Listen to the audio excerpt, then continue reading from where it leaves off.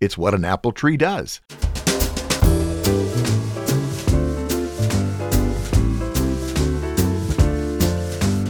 LifeSpring Family Audio Bible. I'm coming to you from Riverside, California, and podcasting since 2004. I am your OG Godcaster, Steve Webb. This is the daily podcast where we're reading through the entire Bible in a year. Today our reading is Mark 11 and 12, and I'm calling the episode The Fig Tree. Today's show notes page is at lifespringmedia.com/S12E110. Shall we begin? Mark chapter 11. When Jesus and his followers approached Jerusalem, they came to Bethphage and Bethany at the Mount of Olives. Jesus gave 2 disciples a task, saying to them, "Go into the village over there. As soon as you enter it, you will find tied up there a colt that no one has ridden. Untie it and bring it here. If anyone says to you, 'Why are you doing this?' say, 'Its master needs it, and he will send it back right away.'" They went and found a colt tied to a gate outside on the street, and they untied it. Some people standing around said to them, "What are you doing untying the colt?" They told them just what Jesus said, and they left them alone. They brought the colt to Jesus and threw their clothes upon it, and he sat on it. Many people spread out their clothes on the road, while others spread branches cut from the fields. Those in front of him and those following were shouting, "Hosanna! Blessings on the one who comes in the name of the Lord! Blessings on the coming kingdom of our ancestor David! Hosanna in the highest!" Jesus entered Jerusalem and went into the temple. After he looked around at everything, because it was already late in the evening, he returned to Bethany with the 12. The next day, after leaving Bethany, Jesus was hungry. From far away he noticed a fig tree in leaf, so he went to see if he could find anything on it. When he came to it, he found nothing except leaves, since it wasn't the season for figs. So he said to it, "No one will ever again eat your fruit." His disciples heard this. The disciples heard this. They came into Jerusalem. After entering the temple, he threw out those who were selling and buying there. He pushed over the tables used for currency exchange and the chairs of those who sold doves. He didn't allow anyone to carry anything through the temple. He taught them, "Hasn't it been written, 'My house will be called a house of prayer for all nations'? But you've turned it into a hideout for crooks." The chief priests and legal experts heard this and tried to find a way to destroy him. They regarded him as dangerous because the whole crowd was enthralled at his teaching. When it was evening, Jesus and his disciples went outside the city. Early in the morning, as Jesus and his disciples were walking along, they saw the fig tree withered from the root up. Peter remembered and said to Jesus, "Rabbi, look how the fig tree you cursed is dried up." Jesus responded to them, "Have faith in God. I assure you that whoever says to this mountain, 'Be lifted up and thrown into the sea,' and doesn't waver but believes that what is said really will happen, it will happen. Therefore, I say to you, whatever you pray and ask for, believe that you will receive it, and it will be so for you. And whenever you stand up to pray, if you have something against anyone, forgive, so that your Father in heaven may forgive you your wrongdoings." Jesus and his disciples entered Jerusalem again.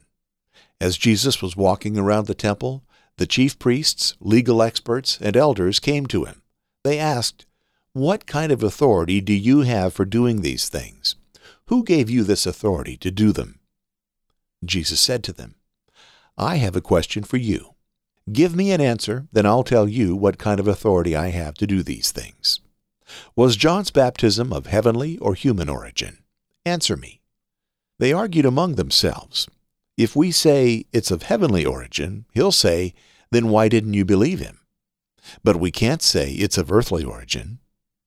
They said this because they were afraid of the crowd, because they all thought John was a prophet. They answered Jesus, "We don't know."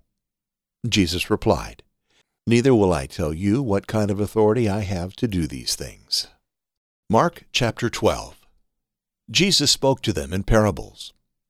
A man planted a vineyard, put a fence around it, dug a pit for the winepress, and built a tower. Then he rented it to tenant farmers and took a trip. When it was time, he sent a servant to collect from the tenants his share of the fruit of the vineyard. But they grabbed the servant, beat him, and sent him away empty-handed. Again the landowner sent another servant to them. But they struck him on the head and treated him disgracefully. He sent another one. That one they killed. The landlord sent many other servants, but the tenants beat some and killed others. Now the landowner had one son whom he loved dearly. He sent him last, thinking, "They will respect my son." But those tenant farmers said to each other, "This is the heir. Let's kill him, and the inheritance will be ours." They grabbed him, killed him, and threw him out of the vineyard. So what will the owner of the vineyard do? He will come and destroy those tenants and give the vineyard to others. Haven't you read this scripture? The stone that the builders rejected has become the cornerstone. The Lord has done this, and it's amazing in our eyes. They wanted to arrest Jesus because they knew that he had told the parable against them, but they were afraid of the crowd, so they left him and went away. They sent some of the Pharisees and supporters of Herod to trap him in his words. They came to him and said, "Teacher, we know that you're genuine and you don't worry about what people think. You don't show favoritism, but teach God's way as it really is. Does the law allow people to pay taxes to Caesar or not? Should we pay taxes or not?" Since Jesus recognized their deceit, he said to them, "Why are you testing me? Bring me a coin. Show it to me." And they brought one. He said to them, "Whose image and inscription is this?" "Caesar's," they replied. Jesus said to them, "Give to Caesar what belongs to Caesar, and to God what belongs to God." His reply left them overcome with wonder. Sadducees, who deny that there is a resurrection, came to Jesus and asked, "Teacher, Moses wrote for us that if a man's brother dies, leaving a widow but no children, the brother must marry the widow and raise up children for his brother. Now there were 7 brothers. The first one married a woman. When he died, he left no children. The second married her and died without leaving any children. The third did the same. None of the 7 left any children.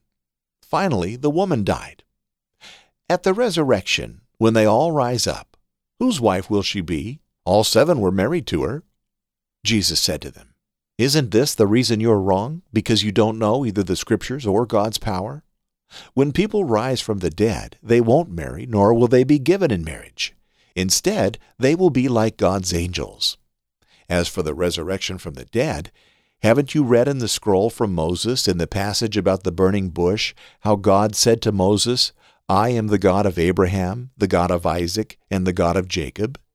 He isn't the God of the dead, but of the living. You are seriously mistaken." One of the legal experts heard their dispute and saw how well Jesus answered them. He came over and asked him, "Which commandment is the most important of all?" Jesus replied, "The most important one is, 'Israel, listen, our God is the one Lord, and you must love the Lord your God with all your heart, with all your being, with all your mind, and with all your strength.' The second is this, 'You will love your neighbor as yourself.' No other commandment is greater than these." The legal expert said to him, "Well said, teacher. You have truthfully said that God is one and there is no other besides him. And to love God with all your heart, a full understanding, and all of one's strength, and to love one's neighbor as oneself is much more important than all kinds of entirely burned offerings and sacrifices." When Jesus saw that he had answered with wisdom, he said to him, "You aren't far from God's kingdom." After that, no one dared to ask him any more questions. While Jesus was teaching in the temple, he said, "Why do the legal experts say that the Christ is David's son? David himself, inspired by the Holy Spirit, said, 'The Lord said to my Lord, sit at my right side until I turn your enemies into your footstool.' David himself calls him Lord, so how can he be David's son?" The large crowd listened to him with delight. As he was teaching, he said, "Watch out for the legal experts. They like to walk around in long robes. They want to be greeted with honor in the markets. They long for places of honor in the synagogues and at banquets. They are the ones who cheat widows out of their homes, and to show off they say long prayers.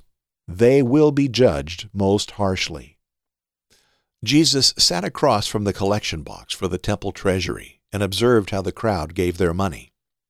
Many rich people were throwing in lots of money. One poor widow came forward and put in 2 small copper coins worth a penny. Jesus called his disciples to him and said, I assure you that this poor widow has put in more than everyone who's been putting money in the treasury.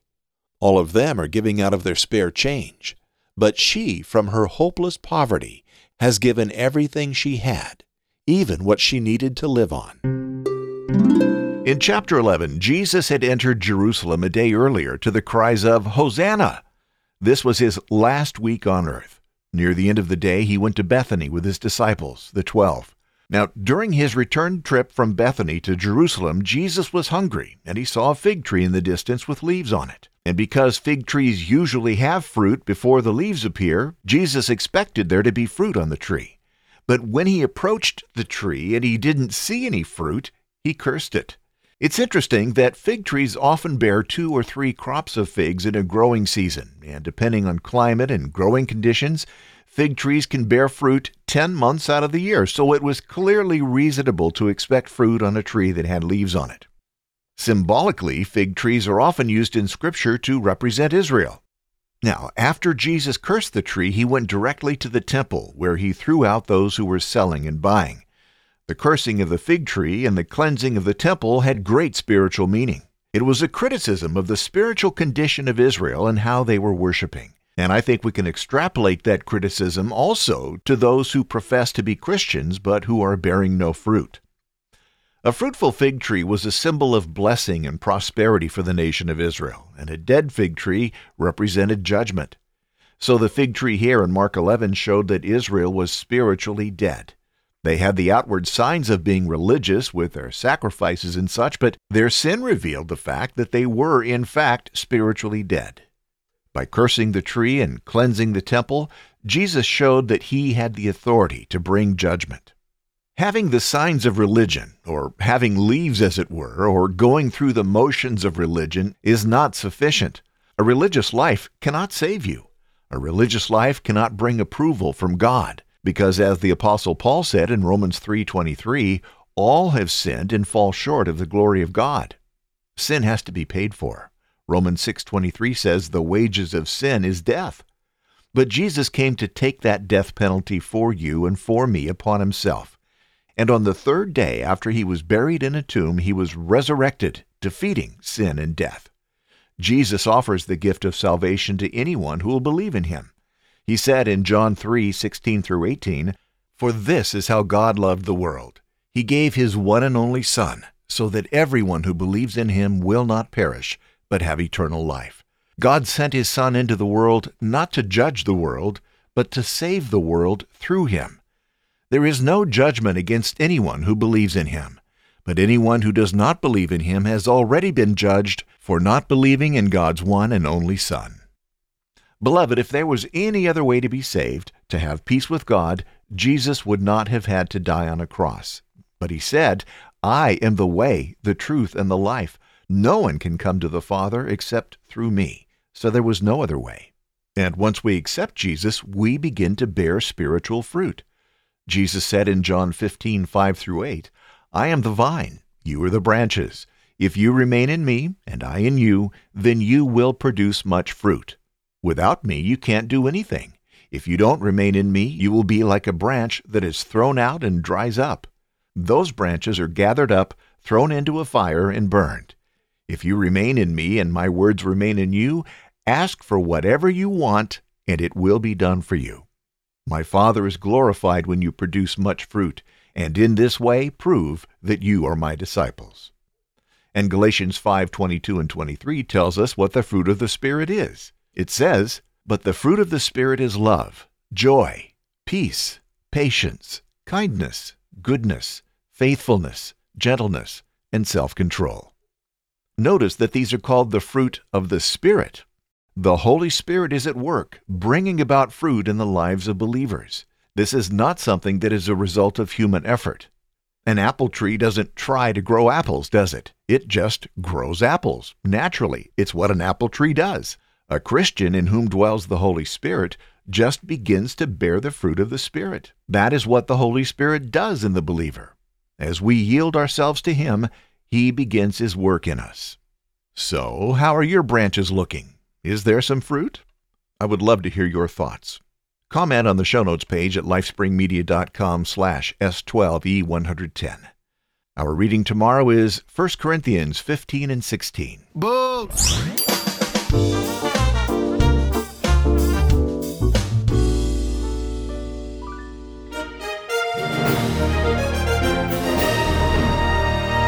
On this date in church history, December 18th, 1707, Charles Wesley was born. He was an English hymn writer and younger brother of John Wesley. As the poet of Methodism, Charles penned 6,500 hymns, including And Can It Be That I Should Gain?, Jesus, Lover of My Soul, Hark the Herald Angels Sing, and Love Divine, All Loves Excelling. And as you might expect, I did do some Charles Wesley hymns on LifeSpring Hymn Stories.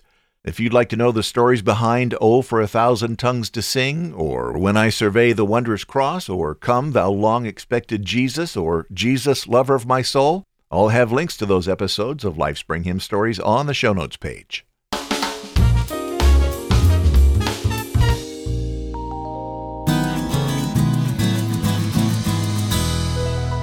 Let's pray. Our Heavenly Father, we come to you today with thanksgiving in our hearts. You love us beyond measure, and we are grateful. I pray, Lord, that we would yield to the leading of the Holy Spirit as He leads us and as He causes the fruit of the Spirit to grow in us. Help us, Lord, to step aside. Help us to be the people you want us to be. And Lord, I thank you for each person that you've brought into the LifeSpring family. You brought them here for a reason, and I pray that you would bless each one of them today. Help me to be the host you want me to be, and may each of us grow to love you more every single day. I pray this in Jesus' name. Amen. Send in your prayer requests and your praises to prayer.lifespringmedia.com. I'll pray for you on the show, and we'll all rejoice together when we hear your praises.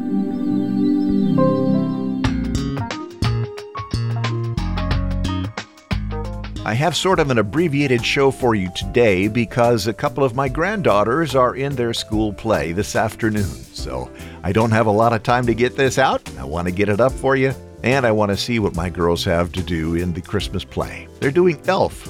For music today, I have another Jimmy Bratcher song for you. It's What Child Is This from his Man, It's Christmas album. It's a really good album. Look it up on your streaming music service of choice. Until tomorrow, may God bless you richly. Thank you for being here. I appreciate you so much. My name is Steve Webb. Bye.